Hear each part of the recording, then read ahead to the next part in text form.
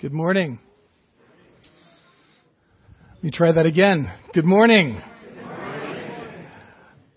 I want to add my word of welcome to what Allison said at the beginning of the service. Maybe you missed that. If you're new here or visiting, especially, we want you to feel welcome. We hope you'll stick around after the service and have some coffee and we can get to know you a little bit. That would be great. My name's Alex. I'm the lead pastor here at Courtright. And for the last 3 weeks, we have been working our way through a series on Christian leadership. And as we've done that, we recognize, first of all, that all of us are called to be leaders. This isn't a topic that's reserved for a particular class of people and the rest of us can kind of doze off. There are no exceptions to us being called as Christians. And so we've looked at Elijah, who went from this great success to a great failure and was full of self-pity, but he heard the voice of God in a gentle whisper asking him, "What are you doing?" Seems like a great question. Then we looked at Nehemiah, whom God called to lead his people in rebuilding the walls of Jerusalem. And we saw how under the leadership of Nehemiah and Ezra and the priests, Scripture became the center of the life of those people in that city. And then last week we looked at Moses, who was challenged by his father-in-law, Jethro, to not lead alone, but to share his calling, to develop leaders, other leaders. The one theme we've heard over and over each week has been that leaders listen to God. And so during these 3 weeks, we've seen that they do that, first of all, by hearing from God in solitude. That's how we started. Secondly, by hearing from God in Scripture.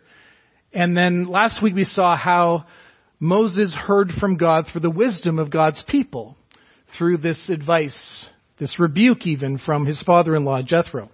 And today we're going to wrap up this series by looking at the leadership of Jesus, the ultimate leadership that we need, and the hope that Christ offers to every leader, especially to every failed leader.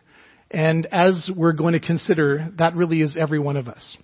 So let's pray before we open our Bibles. Holy Spirit, would you come and would you hover over us as your church? Would you shape us individually and together more and more into the likeness of your Son, Jesus? Would you open up the heavens today and show us who you are so that we can see the presence of Christ in our lives? Give us practical wisdom today for whatever we're facing from your word, we ask. In Jesus' name, amen. So we're reading from Luke chapter 4, verses 1 to 14. And this is one of those passages where there's lots of footnotes. I don't think they will show up on the screen, but if you've got your own Bible, you're at an advantage, aren't you? Because you can check out the footnotes. I don't know if you love to do that. I do. Anyway, let's read it, shall we? Luke 4, 1 to 14. Jesus, full of the Holy Spirit, left the Jordan and was led by the Spirit into the wilderness, where for 40 days he was tempted by the devil. He ate nothing during those days, and at the end of them he was hungry. The devil said to him, "If you are the Son of God, tell this stone to become bread." Jesus answered, "It is written, man shall not live on bread alone." The devil led him up to a high place and showed him in an instant all the kingdoms of the world, and said to him, "I will give you all their authority and splendor. It has been given to me, and I can give it to anyone I want to. If you worship me, it will all be yours." Jesus answered, "It is written, worship the Lord your God and serve him only." The devil led him to Jerusalem and had him stand on the highest point of the temple. "If you are the Son of God," he said, "throw yourself down from here. For it is written, he will command his angels concerning you to guard you carefully. They will lift you up in their hands so that you will not strike your foot against a stone." Jesus answered, "It is said, do not put the Lord your God to the test." When the devil had finished all this tempting, he left him until an opportune time. Jesus returned to Galilee in the power of the Spirit, and news about him spread through the whole countryside. This is the word of the Lord. So I had lunch with some friends this week. It's actually right at the back of the room there. We ate butter chicken. It was pretty mild butter chicken, so I was really glad someone brought this great masala hot sauce. I don't know about you, but I like things spicy. Now, psychologists at Yale University did a study about this. Why people like to eat hot food. Because animals don't, right? No animals put Tabasco sauce on their dinner. And these psychologists concluded that we enjoy spicy food partly because it's a challenge for us. It's like the culinary equivalent of extreme sports. It's a test. And over this lunch that I shared with some friends, one person shared how he and his brother take turns eating a single tortilla chip called the Reaper chip. I don't know if any of you have heard of this. It's a chip made with the Carolina Reaper pepper, which is the spiciest pepper in the universe. And they do this for fun. They do this to see who will give up first. How demented is that? Sounds like a great men's ministry event. So there are some tests that we choose to take, and there are others that we have to take. Over the past couple of weeks, my kids have had their high school exams. And I can tell you, there were a few days in there when they were not in a good mood at all. Some tests are really hard, and we'd rather avoid them. Here in Luke 4, Jesus is tested by the devil. It's not fun in any way, but he does it willingly. We read in the first verse of chapter 4 that Jesus was full of the Holy Spirit and that the Spirit led him into the wilderness. He's just come from his baptism where the Holy Spirit descended on him and God said, "This is my Son, whom I love. With him I am well pleased." Now the baptism of Jesus was this moment of huge affirmation in his life. What's going to happen next? Maybe a really great job offer? A reward of some kind? No, instead for 40 days, he's alone, he eats nothing, and he's oppressed by evil forces. Our culture teaches us that our lives should be easy and comfortable. That's the way they should be. And the church also sometimes falls prey to this kind of thinking, and we call it the prosperity gospel. Jesus says something quite different. Jesus says, in this world you will have trouble. That's what you should expect. But he also says, take heart. He says, I have overcome the world and the devil too. As we reflect on this reading this morning, we're going to see, first of all, the reality of evil. Secondly, the significance of temptation. It's not maybe what we thought it was. And third, the hope of the gospel. People are fascinated by the devil, right? The devil shows up. Demons, evil spirits show up in all kinds of books, movies, and TV shows. I remember starting to get into music when I was a kid. Music from the 60s especially, starting to enjoy rock music. And someone gave me an album by the Rolling Stones. It was so good, I was loving it until I came to a song called Sympathy for the Devil. And that seemed really bad, like something I probably shouldn't listen to. I was well behaved at that point in my childhood. And years later, when I revisited that song, I realized that it actually takes the devil seriously. At the time, when the Rolling Stones released that song, they were accused of all kinds of things, of being devil worshippers and so on. But the song recognizes the reality of the devil and how his schemes, through his schemes, he tries to get us to take his side, to sympathize with him. And it traces the work of the devil throughout history even. We find him in the Russian Revolution. We find him as a Nazi general in World War II. We find him inspiring the assassination of JFK. In the song, there's a refrain that goes like this. Pleased to meet you. Hope you guessed my name. But what's puzzling you is the nature of my game. And I think there's truth to that. The devil plays games with us, and he's puzzling. He's sneaky. We can't figure him out or see him coming. But in the West, as modern secular people, we don't believe in the devil. C.S. Lewis talks about this better than anyone I know in his book, The Screwtape Letters. And if you haven't read it, at some point, I would encourage you to pick it up. In the preface to that book, he says this. He says, there are two equal and opposite errors into which we can fall about the devils. One is to disbelieve in their existence. The other is to believe and to feel an excessive and unhealthy interest in them.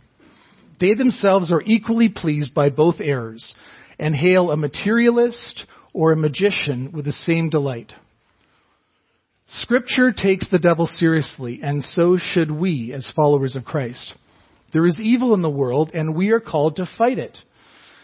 But first, we're called to focus our attention on Jesus. Now, some Christians blame the devil for too much. They do take this excessive and unhealthy interest in him. We are responsible for our actions. The devil does not make us do it. He can only tempt and lie. We ourselves are the ones who choose to turn away from God. But Jesus leads us to resist that temptation. So let's look at these three temptations. The first one comes as Jesus nears the end of his fast. After 40 days, it says that he's hungry so he can eat again.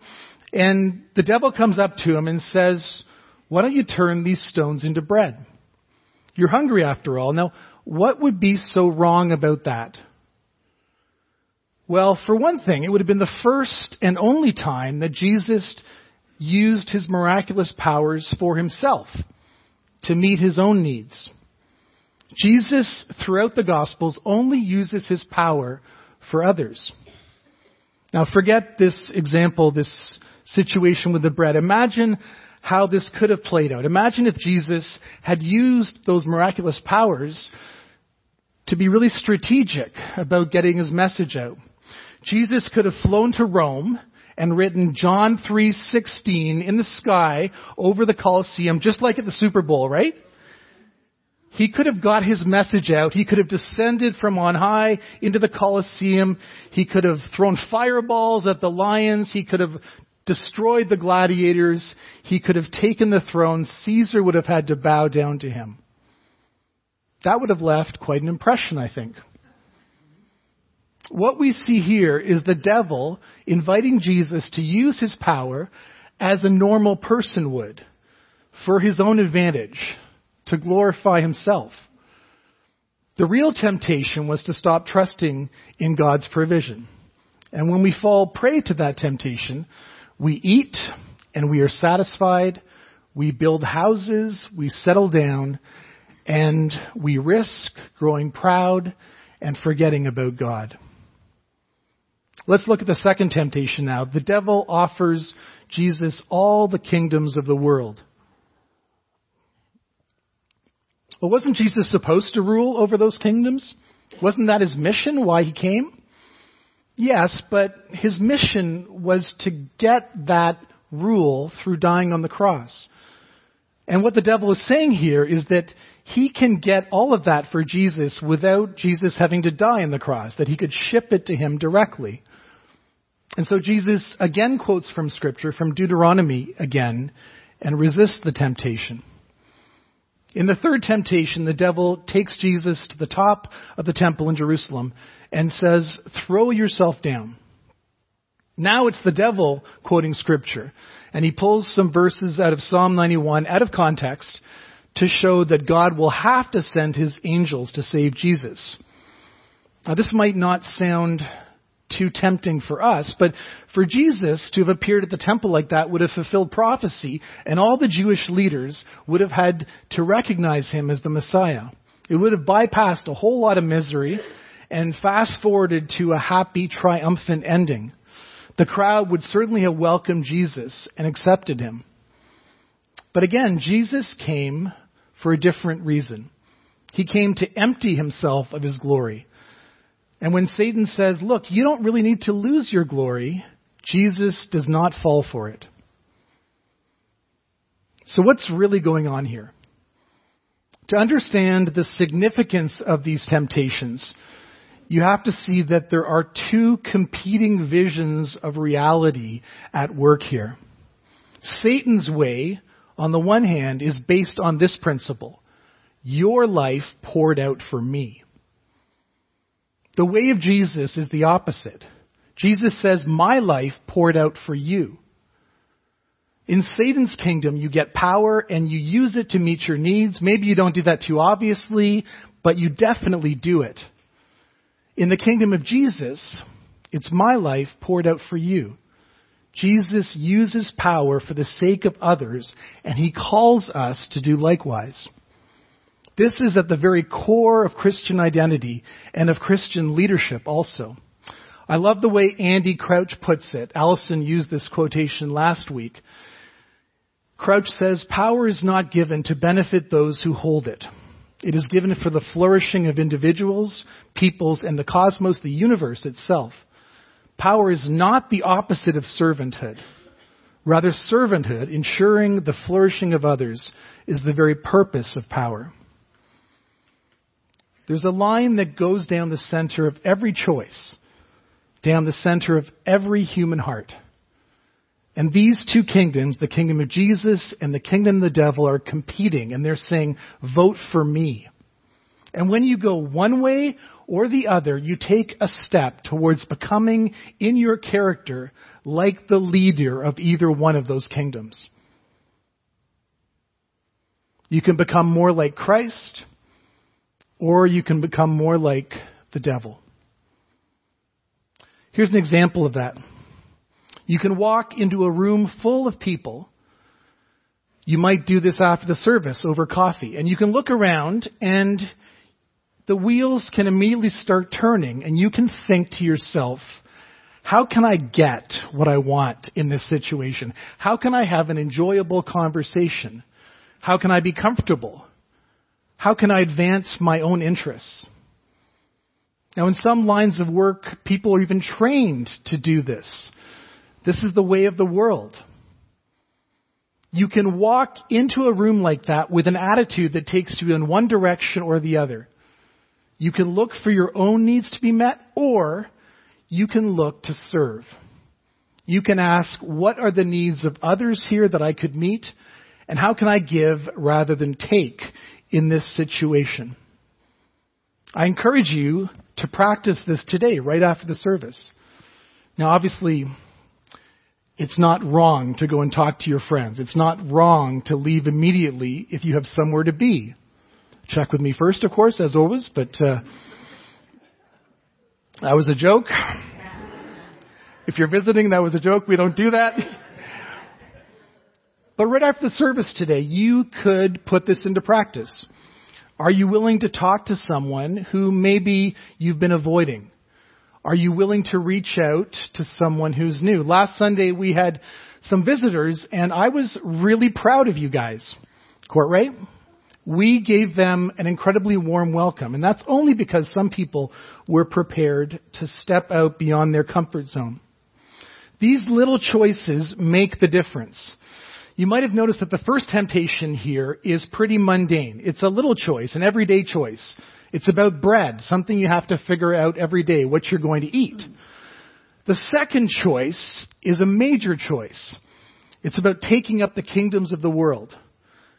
Little choices lead to big choices. Acting like Satan or acting like Jesus puts a mark on your character. Every single action is a step going one way or the other. But there's hope. The hope of the gospel is that Jesus is the central character in this story, and Jesus has overcome the devil.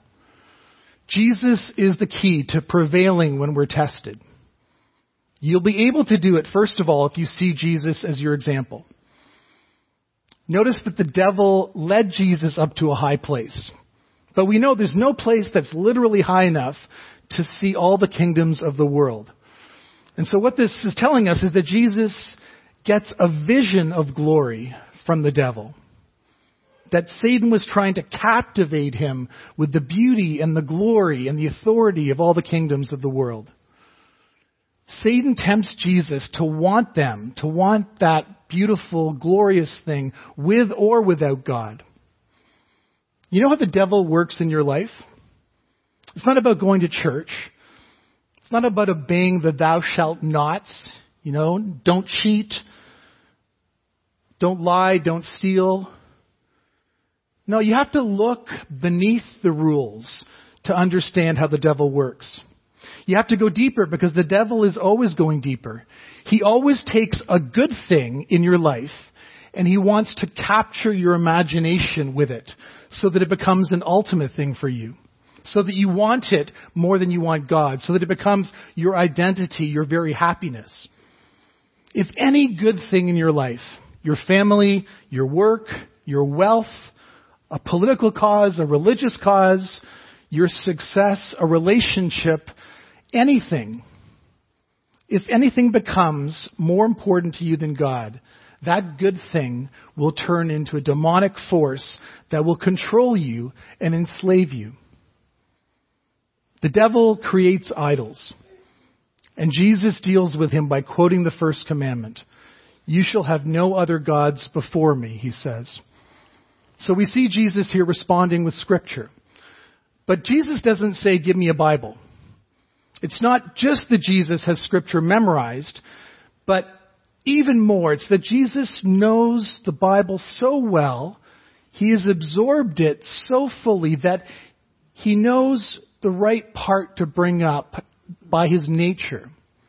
If you want the best example of this, it's Jesus at the cross. He is in the most excruciating pain, and when you're in that kind of pain, what's real about you comes out, doesn't it? And from the cross, as he's dying, he quotes Psalm 31. He says, my God, why have you forsaken me? The reason Satan could not get an inch into Jesus with these temptations is because Jesus was so soaked in the truth and the beauty of God. But that's not enough. We see Jesus here as an example of resisting temptation, but if Jesus is just your example, you are left having to pull this off by yourself.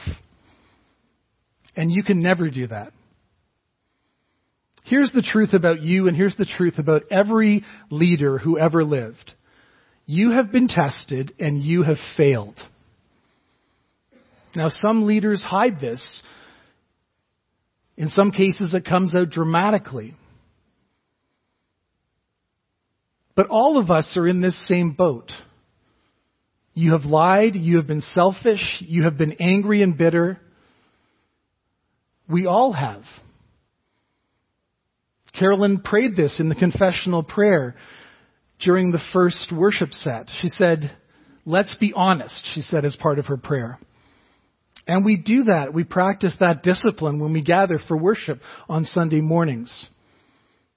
We come to worship out of need, out of a place of not having lived up to what we know is right and good and true. And so you have to not only see Jesus as your example, you have to see him most of all as your substitute. The devil isn't just tempting Jesus here to destroy his good example. He's trying to persuade Jesus not to go to the cross. In verse 13 is a reference to the devil coming back at a more opportune time. When do you think that was? I think it was to tempt Jesus in the Garden of Gethsemane. At that point, as he was facing the final hours before he was to go to the cross, Jesus was under incredible stress to disobey. And he says, Father, I'd rather not do this. Take this cup from me. But he says, in the end, he says, thy will be done. It wasn't about his example. He came as our Savior. He came to live the life we should have lived, and he came to die the death we should have died. He came to live the obedient life we should be living, all of us. And he came to die the death that we should die for our rebellion and disobedience. Jesus came most of all as our Savior and as our substitute. And he does that in my place so that I can say, Father, don't accept me because of my record, because of my track record, but because of Jesus' record. Would you take my sins and put them on him and give me the reward he has won? When I see Jesus only as an example of resisting temptation, that becomes a burden. It actually discourages me. But when I see Jesus as having passed the ultimate test so that I can be accepted even when I fail, that is the hope of the gospel. That is what all of us need to fill our imagination. It's about what Jesus did. Why did he let any of that happen to him? Why did he die? For you and for me, quite simply. I hope you're captivated by the truth and the beauty of that. I hope that you see Jesus as the one who passed the test so that you can be accepted even though you have failed many times. That's how you resist the devil. He will come and he will accuse you. He wants to say, you know that good thing, that friendship, that family situation, your marriage, your job, that thing that means a lot to you? You are going to fail at it. You are no good. You are nothing. But we can answer the devil and we can say, that is not true.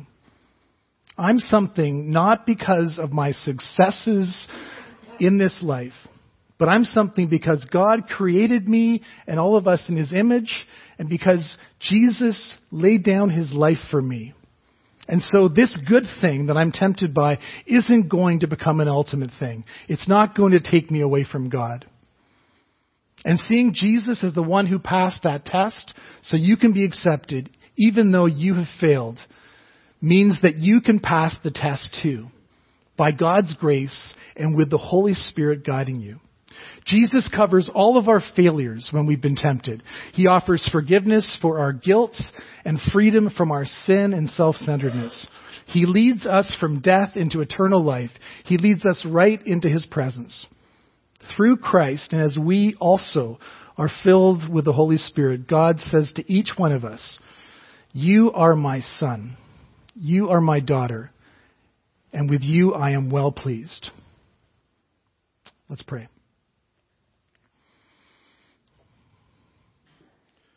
Dear God, we thank you that you have opened the way for us, opened a new and living way for us to approach you. We thank you that you teach us that all of the desires in our life ultimately lead us to you. We thank you that you have made this world to be good, and you have promised to restore it to the goodness that you created it to be.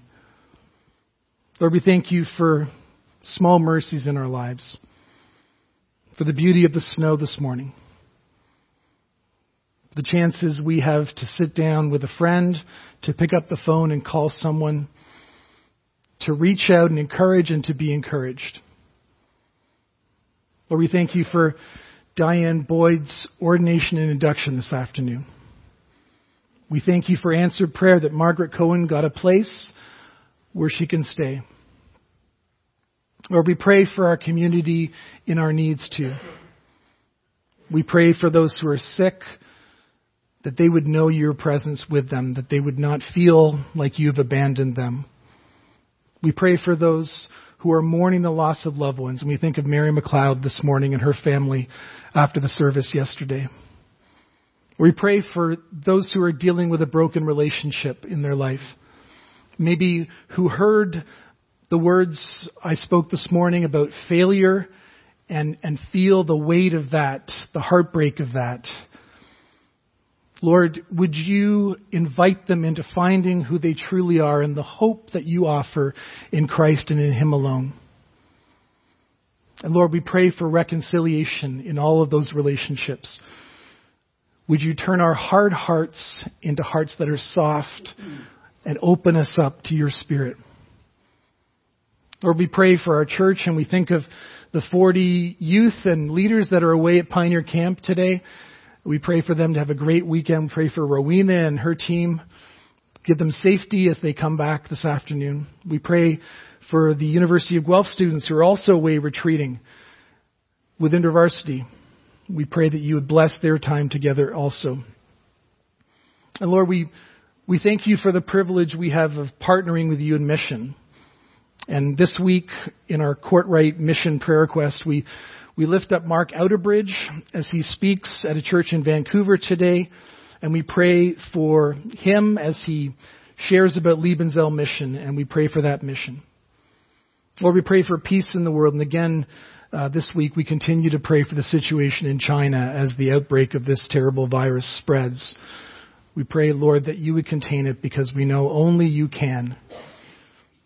May your kingdom come. May your will be done here in Guelph and to the ends of the earth. We ask it in Jesus' name. Amen.